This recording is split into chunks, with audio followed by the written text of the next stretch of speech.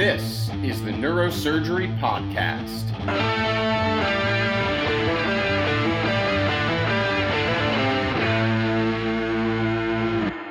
Welcome back to the Neurosurgery Podcast. I'm absolutely delighted to be here in person with JP and a good friend, Shay Bess. We are in Las Vegas at the ISSG course. Shay is essentially the founder of the ISSG, and we're lucky to have him for a couple minutes here to share his thoughts. Shay, welcome to the podcast. Oh, thanks, Mike. It's a pleasure being with you. I had a great time with you out in April, so it was an absolute honor visiting you and your beautiful institution, so I really appreciate it. Yeah, you gave an amazing Grand Rounds lecture to the Miami group, and I think it really impacted them. I'm thinking back to when I first met you. I want to say it was around 2010 or 2011. We were at an industry sort of a brainstorming event, right? Yep. And I found that I didn't agree with you because I had been trained in public health and I didn't understand the concepts you were bringing to bear. But of course, you're smarter than me. You were right. I was wrong. And you've built what is a behemoth of research. If you don't have to, unless you've been living in a cave, you would probably see that I think about 25% of all publications in spine that are legit about surgery are coming through the ISSG, something like that, right? I'd say that's accurate. You know, I think that the big piece, I think that we've been talking about, Mike, in terms of how is academic medicine evolving and what can people that are coming out of training do to be involved in what they consider, quote, academics. And academics I think it's difficult. I think that it's not just one thing. It could be teaching residents, it could be teaching fellows. It could also obviously then be doing research, and that research piece is something that we have found through our own independent foundation called the International Spine Study Group Foundation to do multi-center research, and it really doesn't matter if you're involved at a university or not. What really matters is if you are passionate about research as well as interested in the methodologies in terms of how to actually perform the research. So the piece that fascinates me, in as much as doing the actual findings that we glean from our research, are the logistics and the methodologies by which we can then leverage even existing technologies, so that it allows us to network together and then band together as a single entity to perform that research. Well, that's great, and I want to dive deep into that rabbit hole because, you know, I've always thought, and I'm wrong on this, that you had to be in a university to do legitimate research, right?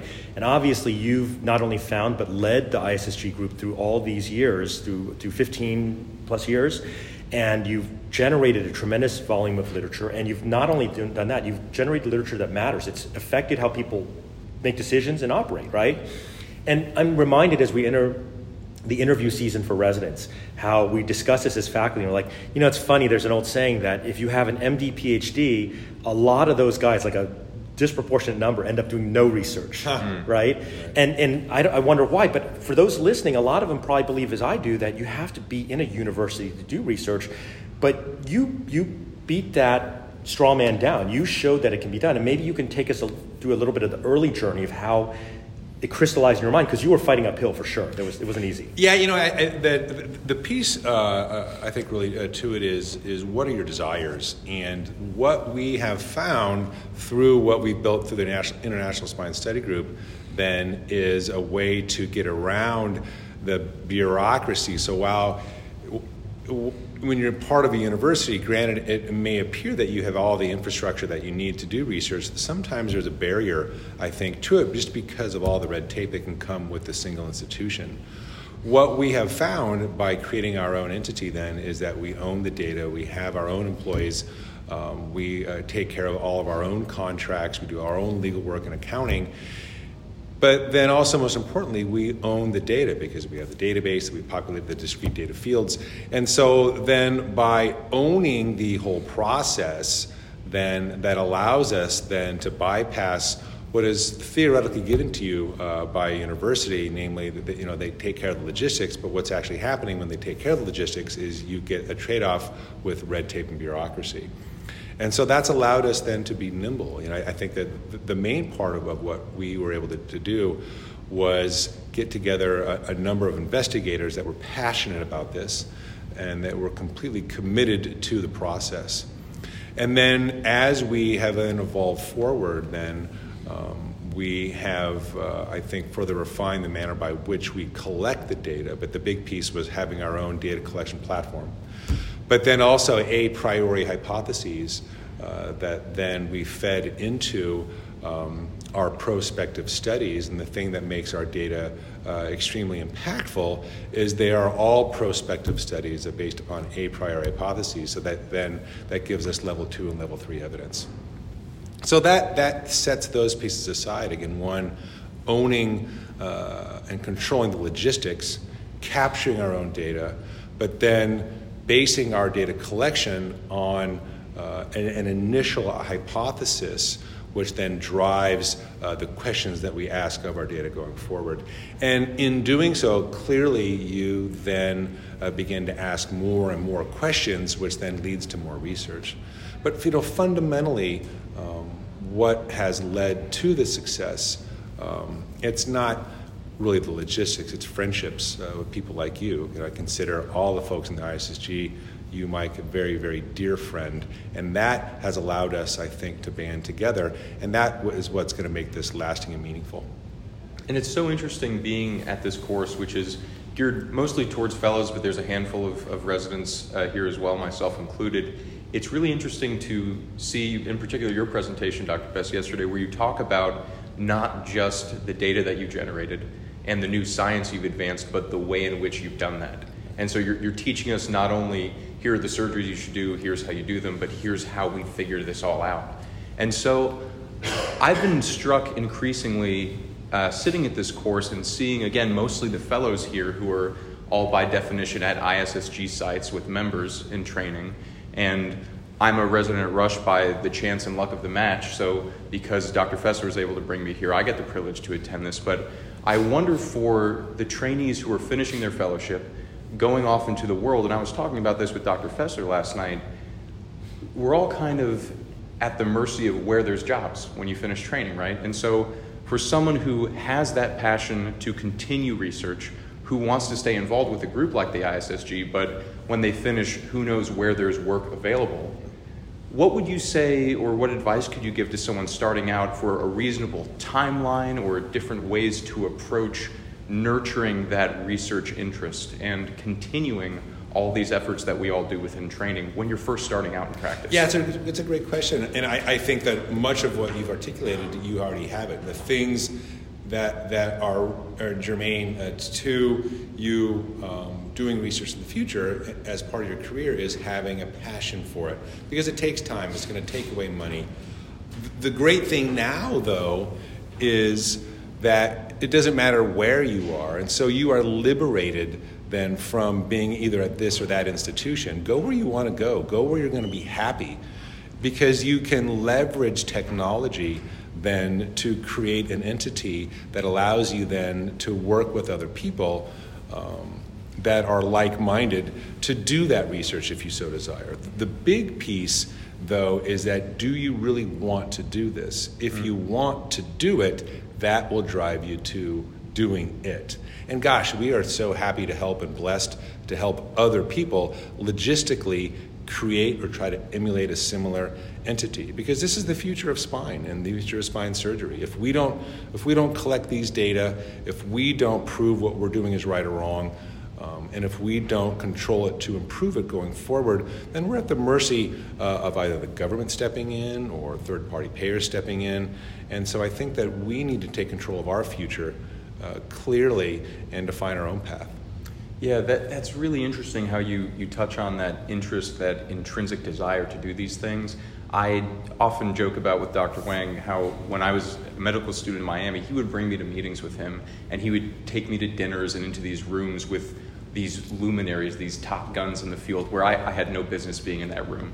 And I would look around and think, wow, there's some power mafia within surgery, and how do you get anointed, and who blesses you to get to be one of these people? And then year after year going to these meetings, it becomes apparent that there is no mafia, there is no anointment. It's just the people who are willing to do all of this additional hard work without compensation just because you intrinsically want to do it.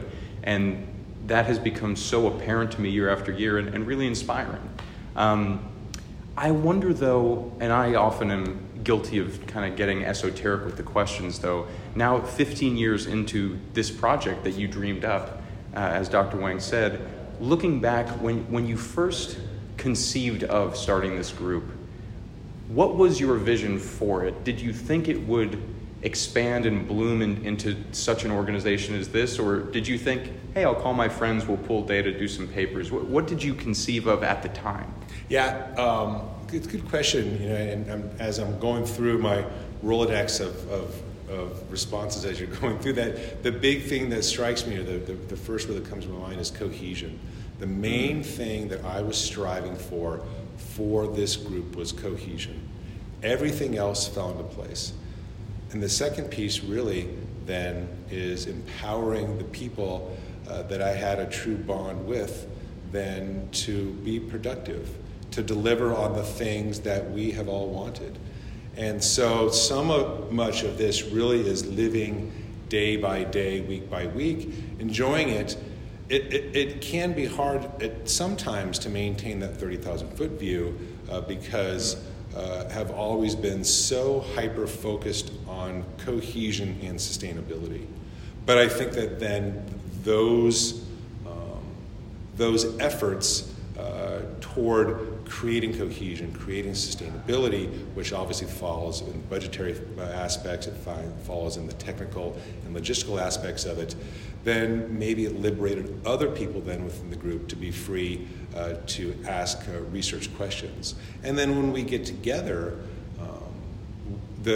you as a group and as you begin to gel, you go through this collaborative intelligence standpoint where it's just not my brain, it's all of us working together on refining ideas. And that's what creates the synergy is in this auspice, I think truly is this concept of collaborative intelligence.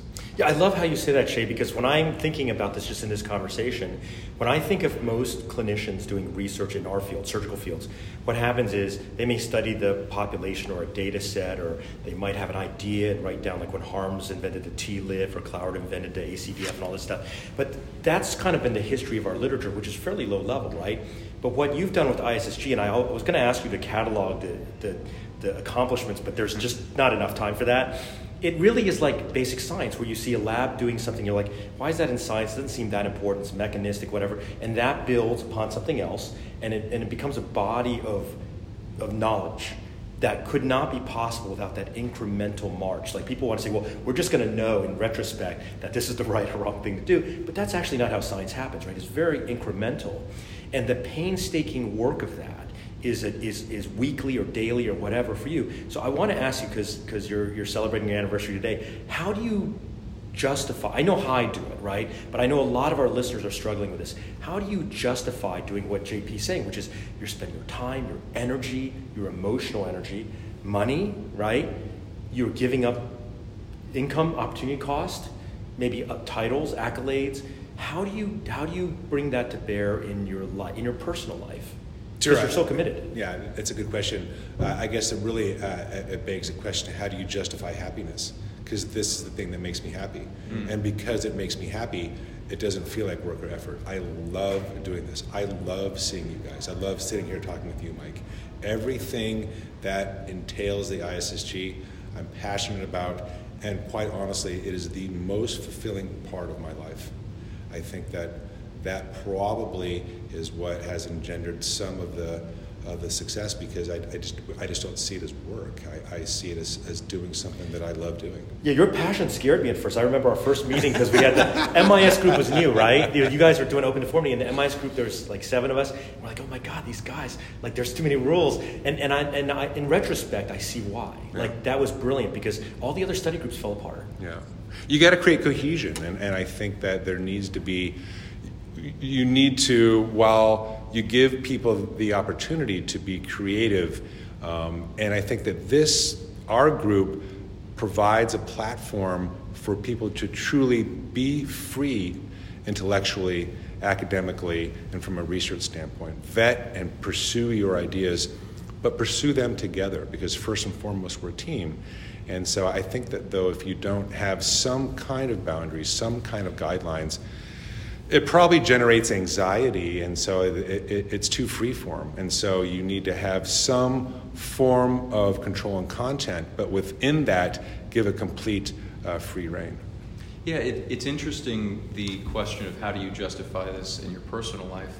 That immediately made me think, because we opened this conversation talking about, are you at an academic center, are you at a private hospital? How do you justify this to your hospital department? Because this time that you're not, you're spending your own time, you're spending your own resources, you're also not at home booking cases, doing cases, and generating RVUs for your department. So for the members at a private hospital, or again, for people going out into practice who want to be part of something like this, but are in a private center who may not value academic productivity, I guess when you first started down this venture, did you have pushback from your hospital leadership? Or what advice would you give to someone who's starting that, and how did you kind of break through that wall? Yeah, that's a good question. The thing that you will need to do as you embark on this is have a partner, a research director that you work with. I have one, his name is Brett Line, and I wouldn't be able to do any of this without Brett. He's brilliant, and he's an unbelievable team player, and he and I have been together since 2008.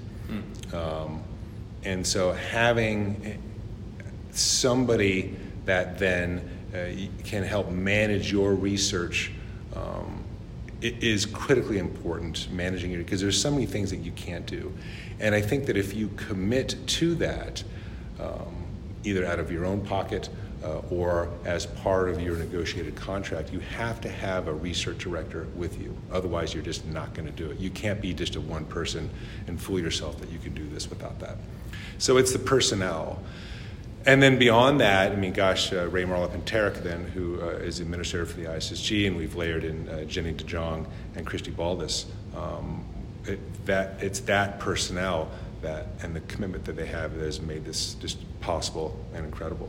The monetary piece I don't really care about. I don't really care about doing more cases or making more money. I think we're all going to do fine. I care about being happy and doing the things that make me feel most satisfied, and this is it. So Shane, make the pitch. We're in interview season. People are interviewing for fellowships. People are interviewing for residencies. You are a spinal deformity surgeon. You're an orthopedic surgeon, right? And the process of getting there's a lot of distractions. A lot of people think, well, I'm going to do orthopedics. I don't want to do that. I want to do sports or neurosurgery. I don't want to do spine because it's too grueling. I want to do brain surgery, whatever. Make the pitch for what you specialize in. Yeah, sure. That's an easy one. I think that in my training, I gravitated towards something that I found to be most interesting, not just from a procedural standpoint, but what patients I wanted to see. And then what could I do beyond just doing surgery, which is research. That has always been the crux of it. But what are you really asking about that? What are the concepts, the ideas behind what you go into that are fundamental to that topic? Do you like the pathology? Do you like the questions? Does it inspire you then to ask further questions, and does it motivate you to dig deeper into that specialty to help improve the specialty? And then what will happen if you say yes, you're going to be happy with what you chose, and then you're going to find like-minded people like you and I have, Mike, that have allowed us to work together and move the needle forward, which, again, it's just this perpetual portion that then allows us to continue this process. Well, Dr. Best, thank you for your time for this conversation in the podcast, and again for organizing not just the ISSG and its body of work, but this course, which as an attendee and learner here has been phenomenal this weekend. It's a real privilege to attend it at my level of training. For everyone listening, if you ever have an opportunity to come to one of these courses and meet all of the names on all of those papers, Dr. Best truly somehow corralled everyone under one roof, and it's really a phenomenal experience just to see the way, as you say, the cohesion, the way you all interact, the way you talk about things and generate 10 ideas in a single conversation. So, Dr. Best, thank you for coming on the Neurosurgery Podcast. Oh, it's my pleasure. It's an honor. Mike is such a good friend, and I wish you the best in your career. And we in the ISSG are happy to collaborate in any fashion we can. Thank you. Disclaimer time. The opinions and ideas expressed in this show are solely those of myself, Dr. Wang, and our guests. They do not represent the opinions of any professional institution or organization. This show is for entertainment purposes only and does not constitute the giving of medical or legal advice. Listening to or participating in this show does not constitute continuing medical education or any other professional certification. It's just a show, everybody.